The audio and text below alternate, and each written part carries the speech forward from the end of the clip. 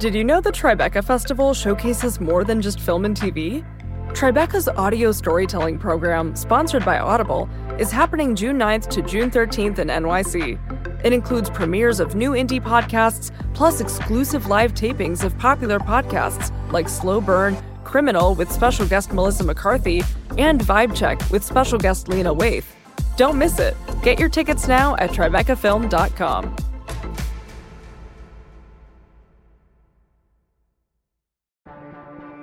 Get ready to laugh out loud at the Tribeca Festival, June 5th to June 16th in NYC.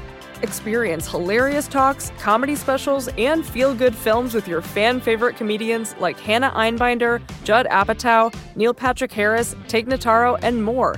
You have to be there. Get your tickets now at tribecafilm.com.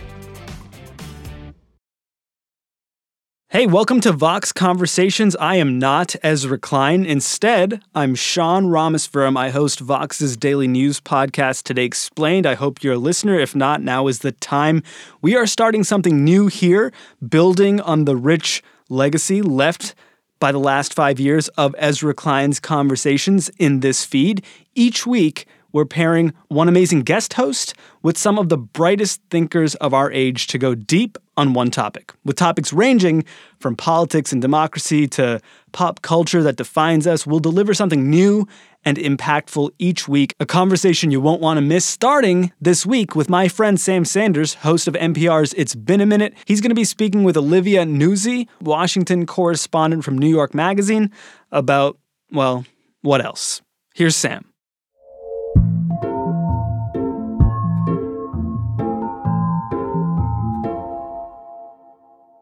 Hey, y'all. I am really excited to be in this podcast feed and to interview my guest, Olivia Nuzzi.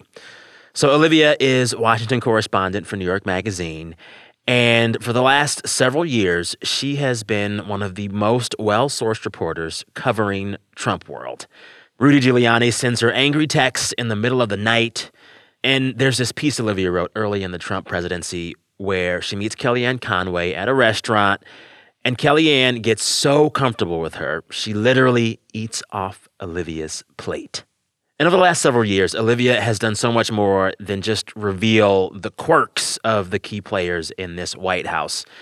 You know, she's fed so many lies all the time from her sources, and she's managed yet to reveal a lot of the truth about who these folks in Trump world are, how they behave, and what it means for our democracy, which right now seems pretty fragile.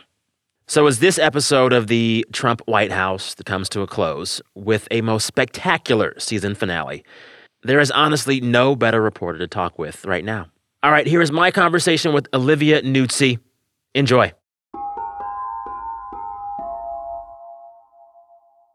All right, Olivia, first question for you. Where were you on the 6th of January as the insurrection on the Capitol took place? When Vanilla ISIS came to town? I was in Washington. I was not at the Capitol. It was actually my birthday, and I thought I was going to be celebrating my birthday. And obviously, that is not what ended up happening. And I spent my day watching, like everyone else, watching it unfurl, and just glued to my phone, talking to people who were there, talking to sources in the Capitol, on lockdown, in the White House, and just absorbing it, and I'm still absorbing it now. You know, I was thinking in advance of this interview, you know, you, out of all the White House press corps, you have been known for the incredible access you get. I'm still thinking about Rudy Giuliani calling you all the time, sometimes by accident. I still recall that profile you had of Kellyanne Conway where she literally ate off of your plate. And so, like, I'm wondering, in the aftermath of the Capitol insurrection, were those sources, anonymous and named, were they calling you or were they just tight-lipped? I was having to call them. And one of the problems recently has been, since election night, so many people who are normally around the president have literally physically not been around him. And so the group of people who you... Were they kicked out or did they leave out of their own volition? Leaving or not even leaving formally. I mean, obviously there have been resignations since Wednesday, but people have been just not showing up to work, have been avoiding the president, not wanting to deal with him, not wanting to get into arguments with him, and also they no longer have the self-serving reason to be there, which is to angle for proximity to power. The power is gone. He's leaving in a couple days. And so what you ordinarily would be able to tolerate if you were the type of person who worked for Donald Trump, that has changed. It's no longer worth it to be like verbally abused or deal with all sorts of insane knife fighting from your colleagues, because it's not like you're going to get a better gig at the end of it, right? You're not going to come out with a better office. So the group of people who you can rely on for insight into what he's saying, what he's thinking, has just gotten smaller, as is usually the case when that group tightens. It's like a lot of the worst, most insane people. Like, obviously we're grading these people in Trump world in their own special their own special way that you grade how bad they are.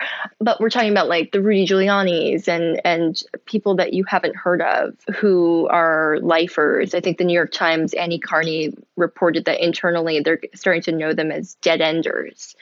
Wow. It's a much different group of people than like the first year of the Trump White House, where like all day long, left and right, you had people from like the RNC leaking to reporters constantly and fighting with each other. You have a lot of loyalists. It's harder to feel like you're getting the truth, or like you're able to judge one source against the other. Like, it's just a pretty skeleton crew over there. Wow. So then what were they saying in the aftermath of the insurrection? A lot of people resigned, not as many as you would think, given what happened. And given that also, just cynically, if you're thinking about this, it's like, okay, there are White House staffers who were just there because they've been there this long. There's no point in resigning anyway, but they're not really showing up to work. They don't want to be there. This was also an excuse, an opportunity for them. It was one last chance for them to leave and say that they did so for any kind of principled reason. That's like the cynical view of it. And so it's shocking that more people didn't resign, I think. But, I was hearing that we're all ashamed, this isn't who we are. I spoke to one senior administration official who I think was the most honest of everyone that I talked to, who's still inside, who told me everything that for years he'd been able to kind of dismiss as Trump derangement syndrome, as hyperbole. Oh, Trump's not a fascist. He's not a wannabe dictator. Now it's bared out that he is those things, and he has nothing left to say now. And he realizes that it was true. It wasn't just people flipping out and, fear mongering about Donald Trump, the terrible. It was true. But that said, that person's still in his job. He was literally driving to work when I talked to him. I think it was on Friday. For you, someone who's covered the Trump White House, I believe since the start, to see this be the end of it, was the insurrection a surprise for you or the most logical culmination? I mean, in some sense, it was both. They were literally planning this out in the open. I spoke to supporters of the president who talked openly for months and months about how they feared and they were prepping for a civil war. When I would hear that type of stuff from the president's supporters, it was always from people who didn't really seem, who were older, who just didn't seem likely to mobilize in that way. They might come to a Trump rally the way that they would go to a Billy Joel concert. But it didn't seem like, Karen from New Hampshire, literally one of the people I'm referring to, a volunteer, she was at risk of actually becoming deluded enough to think that she could stop the vote being certified and travel to Washington to try and do it in a violent way. And yet you see these pictures and there are grandmas in there with these guys with zip ties and full body armor. In some ways, it's so, can I curse on this? It's so fucking obvious, right? It's so fucking obvious. They've been using the language of war and calling for people's heads. And the president has endorsed violence since 2015, since he was first running. And so in some ways, it's totally the logical conclusion of the last 5.5 years. But in other ways, I was surprised to see so much of the online conversation with the president's supporters. So much of it seems like he knows it's bullshit. And so surely these people, some of them, have to know it's bullshit too. And to see like the number of people who not only didn't know it was bullshit, but like believed it enough to commit crimes while taping themselves and post it online, like it still was astonishing to see, even if it was like totally predictable in a lot of ways. I was thinking about, because what was so weird to me was how, some of those folks that showed up at the Capitol last Wednesday, they were ready. They had the zip ties, they had their guns, they were wearing their camo. But a lot of them looked like tourists. And you know what it felt like to me, Olivia? It felt like an old school lynch mob. A lynch mob is a really big crowd, but not everyone comes there to lynch. Most of them don't come there to do the lynching. They just come to watch the crazies who are going to do it. And that's almost even more, that gives me even more despair than like knowing that all of them were the crazy vigilantes. Knowing that a lot of those folks that were there will go home to their quiet lives and be nice grandmas again. That's almost chilling. More chilling than if they were all just murderers. You know what I'm saying? Yeah, I mean, you see it at the Trump rallies. I mean, beginning, again, back in 2015, when someone, let's say there's a protester at a Trump rally. I mean, first of all, Trump rallies start with someone coming over the loudspeaker, this male voice, and I'm paraphrasing, but the announcement is like, if there is a protester, you are to surround them and chant USA, USA, USA until they are removed. It is about what to do as a group in response to protest. And you would see at these rallies when a protester would start demonstrating or if a fight would break out, people get like hyped and turn to watch it. Or you even see, when the president directs his focus at the press pen and they all turn to boo. A lot of the times they're laughing. They seem to be in on the joke. But a lot of times you get like really menacing, really frightening hissing and screaming at you, right? And it's kind of like, wait. And that's the thing. It's like you never know. Right, you never know. And it's like, are the people who are laughing, like, how quickly could they turn to be hissing and scowling and screaming too? You don't know. That's and the people in groups are terrifying. And when I was watching them like jump the barriers or break the windows at first, I just was thinking like how many of these people separated from this group would do this? The way that they were egging each other on, and you could see it swell from chanting and screaming and USA, USA to someone beating a police officer with an American flag. Yeah. It's like in the blink of an eye, the groupthink takes over and they're all the vigilantes. And they're just kidding, they're just kidding, they're just kidding until they're not. And that could happen in a split second, especially when these crowds are so large and just outraged. I wonder, for you, if this is the finale of the Trump show, at least for now. What is like the big takeaway for you after more than 4 years of covering this stuff? Like, what is the last line of the last paragraph of your last piece about the Trump show? I mean, at the time that you and I are talking, we've still got a couple days left. And I hesitate to say that we've seen the end of it because I just don't think that we're going to know what the end is until he is at Mar-a-Lago or wherever it is that he's going. Or in Scotland. I don't know where that man is going. Wherever the hell he's going. I don't know what the final line is. I mean, the thing that I keep coming back to, the self-centeredness of the people around him, not just him, but really, I mean, that's obvious, right? And it's obviously you'd have to guess that the people around him are like that as well.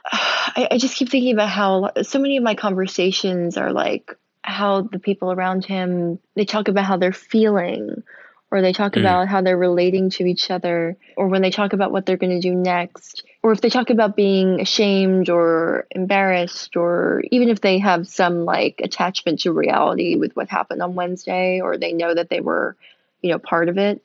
It still just feels like it's all viewed within, what does this mean for me? And that's how he views it too, right? Like, what does this mean for me? I just feel like the lack of empathy and the desensitizing, it's all been like building and building and building up into this point. And I keep going back to with him, like it started out when he first ran in 2015. Everyone who I've ever talked to from that campaign, first of all, nobody, including Donald Trump, thought that he was going to win. But he wasn't even supposed to really be running in a serious way. He wanted to run to get everybody who said that he was never going to do it to shut up. He wanted to just poll in a respectably enough that he could say, oh, I would have won if I had stayed in, but I didn't. I just wanted to go back to my show, The Apprentice, and make a lot of money. I didn't actually want to do that job, but I would have won. And then NBC denounces him. He doesn't have a show to go back to. He's stuck in the race and he wins. Wow. And it's like the whole thing has been this like joke being forced, just forced on everybody. Forced on him, forced on everybody, and turned into like the sickest, most just fucked up version of itself that it could possibly be. I was talking to a friend for his podcast, a whole episode about one of the anniversaries of the Obama tan suit scandal. And ever since that episode, and honestly, the entire Trump administration and the campaign, Donald Trump has been an exercise in what a certain type of rich white guy can get away with that nobody else can.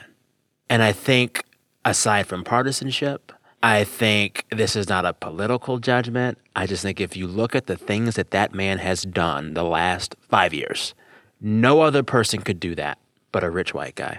A woman couldn't do it. A black person couldn't do it. A poor person couldn't do it. A person without connection could not do it.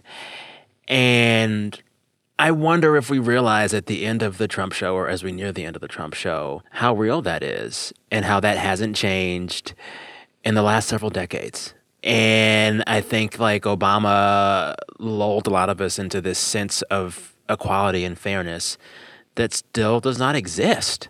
It just doesn't exist. And there's certain types of folks that can do whatever the hell they want. And usually it's the rich ones and the white ones and the men. And that's my biggest takeaway. Yeah, but that's what I mean with the self-centeredness. Like, what people are willing to tolerate, white people. Mm-hmm. Oh, I like his tax policy, or what he's done with the Supreme Court, or with the courts more generally. It was still, and is still in certain circles, socially acceptable to say that you are willing to trade that for all of this pain and just this devaluing of human life across the board. I mean, and of your neighbors. Of your neighbors. Yeah. Not that the Trump administration was successful in implementing a policy agenda, right? But when you think about the policies that they did implement or the items on the agenda, what was it all about? Was there a through line? Because he doesn't have an ideology, right? His ideology is just whatever works for him at that moment himself, right? Selfishness. Yeah. But if you really think about it, immigration, taxes, the courts, it's all about devaluing certain human life and inflating the value of others. I've thought for a long time, and I've said for a long time, about how he doesn't have a belief system, right? He just believes, he just gives a shit about himself. He doesn't care about anything else. But that is a belief system. Even if he's his own God, it's still a religion. And it still has implications for everybody else, right? So it's not as if I'm like looking at Wednesday and having like I need to have a reckoning with how I thought about him. It's always been clear to me who he is and what he does and what his supporters believe, right?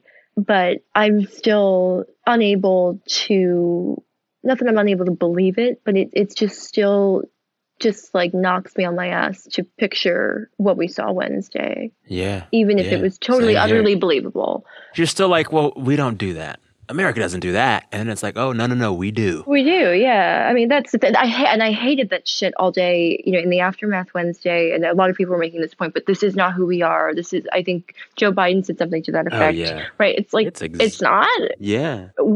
Since when is it not who we are? It's exactly who we are. When you got a noose in front of the Capitol, that's history. The Confederate flag, that's history. This is what people been doing this, It's a continuation. Yeah. All right, time for a quick break. After that, Olivia and I are going to talk about what it's been like to cover this White House. And she has some very surprising things to say about using anonymous sources. Stay with us.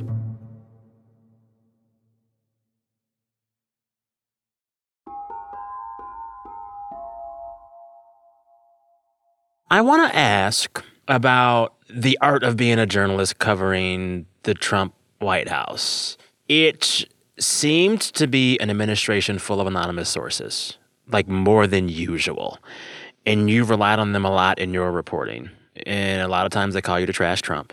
And you've talked to powerful, prominent, wealthy, anonymous Republicans who have said all kinds of things about him. Was there a through line with what those anonymous voices said, looking back? I mean, everybody around Trump, even people who really like him, even people who are not embarrassed by their association with him, even people for whom it was not a struggle to decide to support him or to work for him.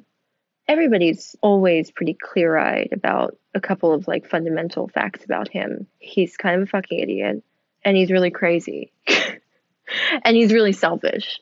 Wow. And he has no attention span. And it's very difficult to talk to him. Everyone is pretty much in agreement about that. Wow. Even people who really like him and people who are, proudly out there supporting him and being a part of all of this. And so, the denials of our shared reality were rampant and on all sorts of things. But I never really heard people deny those things about him. Wow. You're not going to get, I'm sure if there were a briefing, although I don't know when they're going to have one again or if ever, but if there were a briefing with Kayleigh McEnany. If I were them, I would not have another briefing. But if you raised your hand and you were like, Kayleigh, is the president an idiot? And does he have the attention span of a gnat? She's not going to be like, well, yes, that's true. I'd say that's fair, right? But that's different than going to somebody's office in there and talking to them. People always, even when they are in the middle, often when they're in the middle of defending him, they'll say, well, you know how it is to talk to him, or what it's like, or, and that's been consistent for 4 years. In one of the pieces where you're talking to an anonymous GOP source, you get really candid, and I really appreciate it, and it's stuck with me since I read it. You kind of question whether this practice of anonymous sourcing in the GOP is right or even moral. And you wrote this graph that I still think about. Can I read it to you? You wrote, my own self-serving justification for granting anonymity to Republicans connected to or able to provide insight into this White House is simple. If the choice is between being lied to on the record or told the truth on background, I will choose the truth every time. Even though every time I choose the anonymous truth, I make it easier for this system of secrecy to continue. Actually, that's too generous. It's more truthful to say I'm part of a system that enables political leaders to have it both ways, to indulge in ugliness and irresponsibility, and to distance themselves from their own actions. The press provides the alibi as it prosecutes the case. Do you still feel that way? Yeah, now more than ever. It's a pretty recent piece, so I definitely still feel that way. But there is an inherent grossness to this type of reporting. It's not as though I haven't tried very hard to get people on the record, and often I do, but I have relied on anonymous sources, just as the New York Times has relied on anonymous sources, the Washington Post, other magazines, cable networks. And it's not as though this practice is new. I mean, I talk about that a lot in that piece that you're referencing. And I didn't cover previous White Houses. This is my first one. So I don't have a direct comparison that I can make, it was frequent in this administration, but it died down a bit in this one, and it's really back up during Trump. I don't know. I only judge can judge by what I read, those previous administrations. But yeah, there's something icky about the whole transaction. And it's always a struggle for me and I'm sure for other reporters. But I mean, for me, it's been paralyzing at times during this administration where I feel like you just have to sift through so much bullshit. People who are able to get away with murder because their names are never attached to anything, and they're able to lie and say whatever they want. I didn't mean to imply that when people talk to you anonymously, they always tell you the truth. I mean, I feel like half of my time covering Trump is spent sifting through what people have to say when their names aren't attached to it and there's no accountability, and trying to figure out who I trust and whose judgment I trust and whose version of events I can judge against another source's version of events. I mean, it's just like any reporting exercise requires like double the time to sift through all of the lies, and it's exhausting. Yeah. But it's also been a public service at some times. I'm not talking about like my own reporting, but when we think about what we know of what has gone on in that White House, the things that didn't happen before our very eyes in a briefing room or in the Rose Garden, so much of it came from anonymous accounts reported by the media. And so it's just been this constant back and forth where it's like this transaction it feels bad, right? Like even when you're getting good information, you're getting something that is useful or interesting or a good story in the most cynical way, it feels bad. But at the same time, you are trying your best to put together the closest possible thing to the truth about what's happening in there. And in my case, try and be transparent about the process. But I'm always conflicted about it.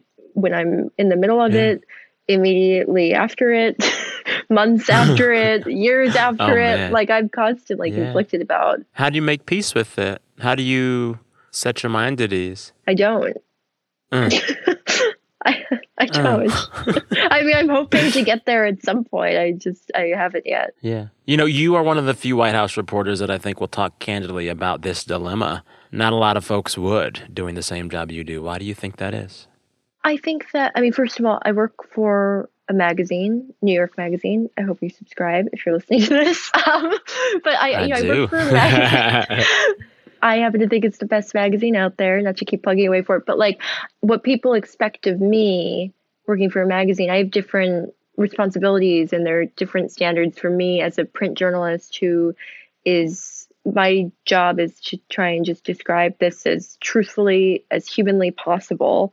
And from 10,000 feet, not to pretend to be this, objective robot. And it's different. There are different demands on journalists who work at newspapers and who work at TV networks. And I understand, when you have the president of the United States calling you a traitor and calling you the enemy of the people, and his supporters, almost half the country thinks that.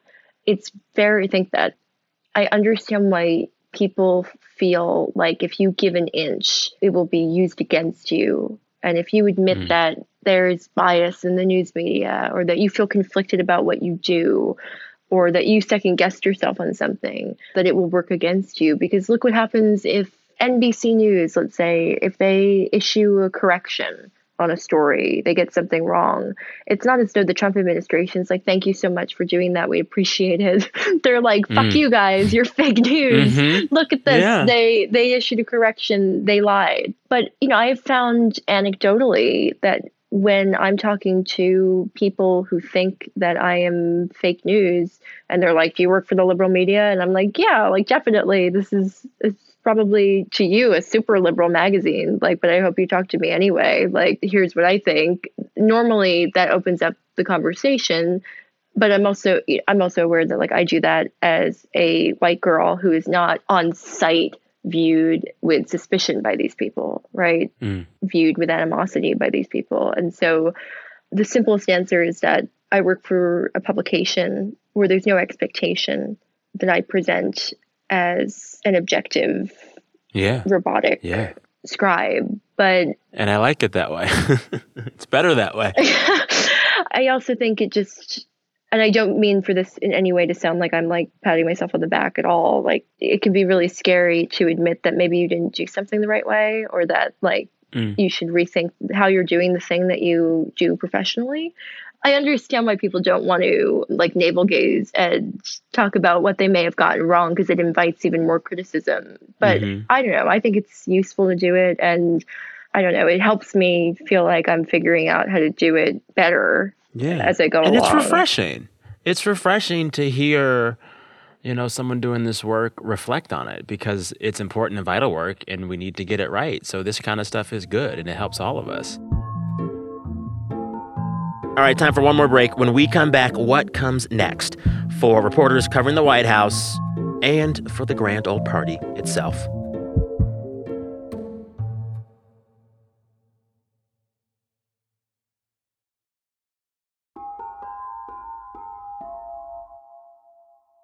If the Biden administration offers somewhat of a clean slate or a chance for a newish start or a reset of some sorts, what do you hope the biggest lesson the White House press corps takes into this new administration? Or what do you think is the one thing they really got to course correct? Well, I mean, it's hard to say because, again, this was the first White House that I covered. I guess I don't know what habits and traditions that turned out to like not be great during the Trump era. Yeah.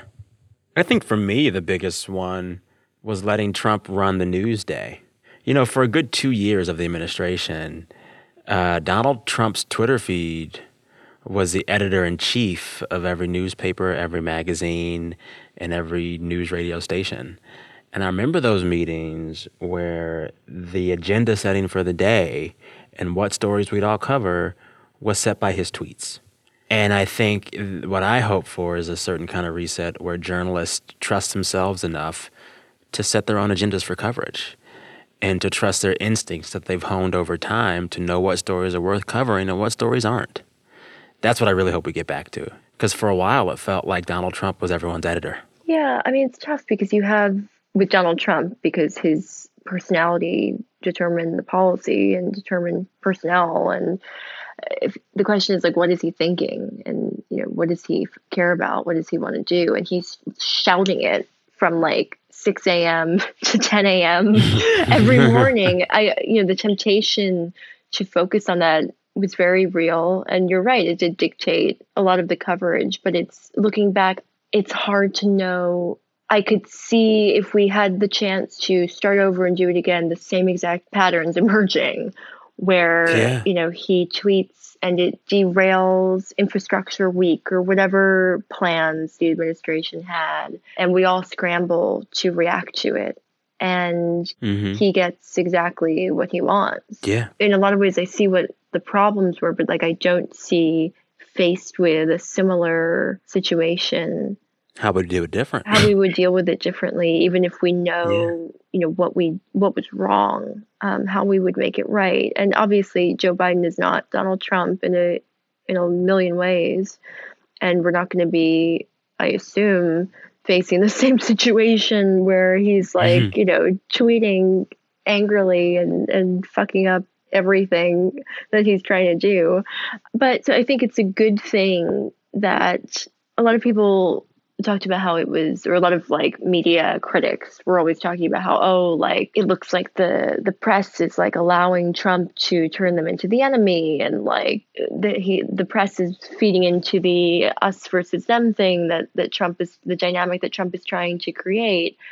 And even though that was true a lot of the time, I think that tended to like yield pretty good results. It tended to reveal things about Trump, or reveal him in testy exchanges, or lead to tough coverage and leaks and things that just resulted in more transparency. And so it's not that I hope that like Joe Biden and the press hate each other, although most politicians don't like the press. But I do hope that like we don't all breathe a sigh of relief in the press together and say like, now we're going to be friends with the person that we're covering. And I hope that whatever lessons were learned or are still being learned in the Trump era about not always believing the government story on things, questioning everything. I mean, we had to with Trump for obvious reasons because they're constantly lying about absolutely everything. But I hope that skepticism remains healthy in the press corps. And in hindsight, I wish some of that skepticism had been applied during the 8 years of Obama's administration, because there was a lot of stuff that folks just missed because he was so charming. You know what I'm saying? He was charming. Yeah, no, I do. Yeah, I think that's good that has, I mean, it came at quite the cost with Trump. You don't say. Right. Like, but I do think that's good, and I hope it continues. But Me too. I want to let you go before we talk for an hour because I just want you. I want for you like a week of just sleep and rest. I feel like you've been grinding for the last few years, particularly the last few weeks. I feel like whenever I see you on Instagram, you're here, you're there, you're everywhere. So I don't want to keep you late, but I do want to ask you before I let you go, what you think happens next for the GOP itself, for the party, for Republicans. There's so many questions about how long Trumpism as a political style will linger on in that party. You know, so even if Trump goes away, even if they convict him of impeachment in the Senate and he can't run for office again, Trumpism, you know, as a way to do politics is around. How long do you think that is with the GOP? I don't think it's going away. I don't think that Trump created it. I think that Trump activated it. The people who became rabid Trump supporters, it's not as though they just acquired their capacity to believe the things that he had them believe, or that he encouraged them to believe, or that he promoted on June 16th, 2015. They had that capacity before that. Maybe they believed in birtherism. Maybe it predates that. Maybe it predates the Tea Party, the racist response to Obama's election. Maybe it dates back to Newt Gingrich. Maybe it dates back to Barry Goldwater. But he did not create those people who descended on the Capitol. You know, he activated them. And I don't think, maybe they will run off and lie dormant for a while.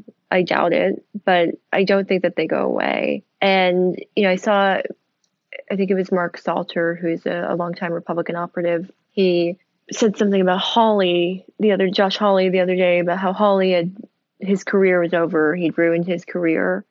And I was just thinking, you know, maybe the type of Republican who Hawley was initially casting himself as, or the lane that he initially seemed to be trying to run in for 2024, maybe he's shut that off with, you know, the greatest political self-immolation in recent memory with what he did.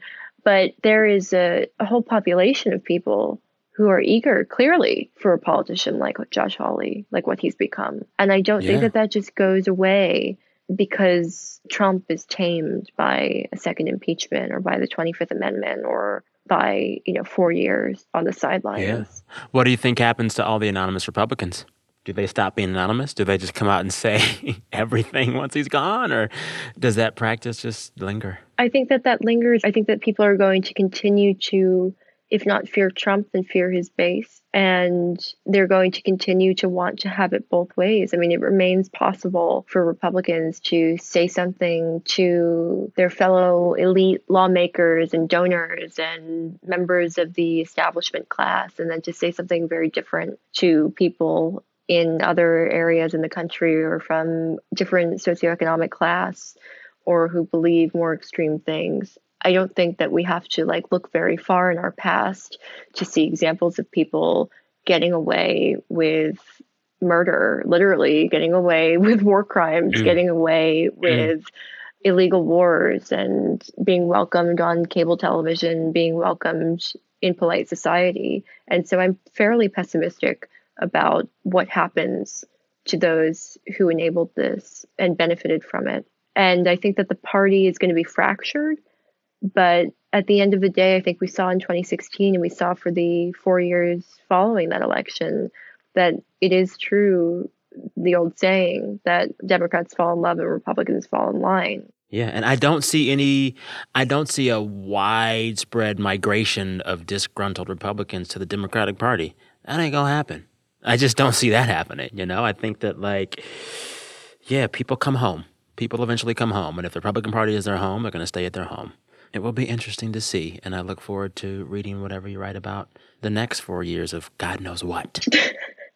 Oh, that sounds like a threat. I think it's going to be fine. Everything's going to be great, Olivia. It's going to be wonderful. Please tell me you have a vacation plan soon, though. You have to get some time off, right? Will you? I love the impression that you and other people have that I'm super busy. I want to keep that up, but I'm not always as busy as you are implying right now. I spend a lot of time self-loathing in between my bursts of productivity. Just like the rest of us. They're just like us, you guys. Well, Olivia, this was such a treat. I really enjoyed it. I have enjoyed just your voice covering this White House the last 4 years has just been beautiful to watch and to read and to behold. And I am anxiously awaiting every piece. So I look forward to the next one. Thank you so much. That's so sweet of you to say. I can't say that I enjoyed talking about this, but I do always enjoy talking to you, and I appreciate your time. Of course. Thank you so much. Hey, it's Sean again. Thank you for listening to Vox Conversations. If you like the show, let us know. If you don't like the show, also let us know. We want to hear your feedback since this is a new thing. We're especially curious to know what you think, what you want more of, what we could improve. If you have ideas for future guests, guest hosts, topics, whatever, send us your thoughts at voxconversations@vox.com. That's Vox Conversations, all one word smushed together, at vox.com. And if you like the show, share it with your friends, rate and review, do everything you do. We'll have a lot more good stuff coming for you in the weeks ahead. Vox Conversations is produced by Zach Mack. Daniel Turek mixed and mastered this episode.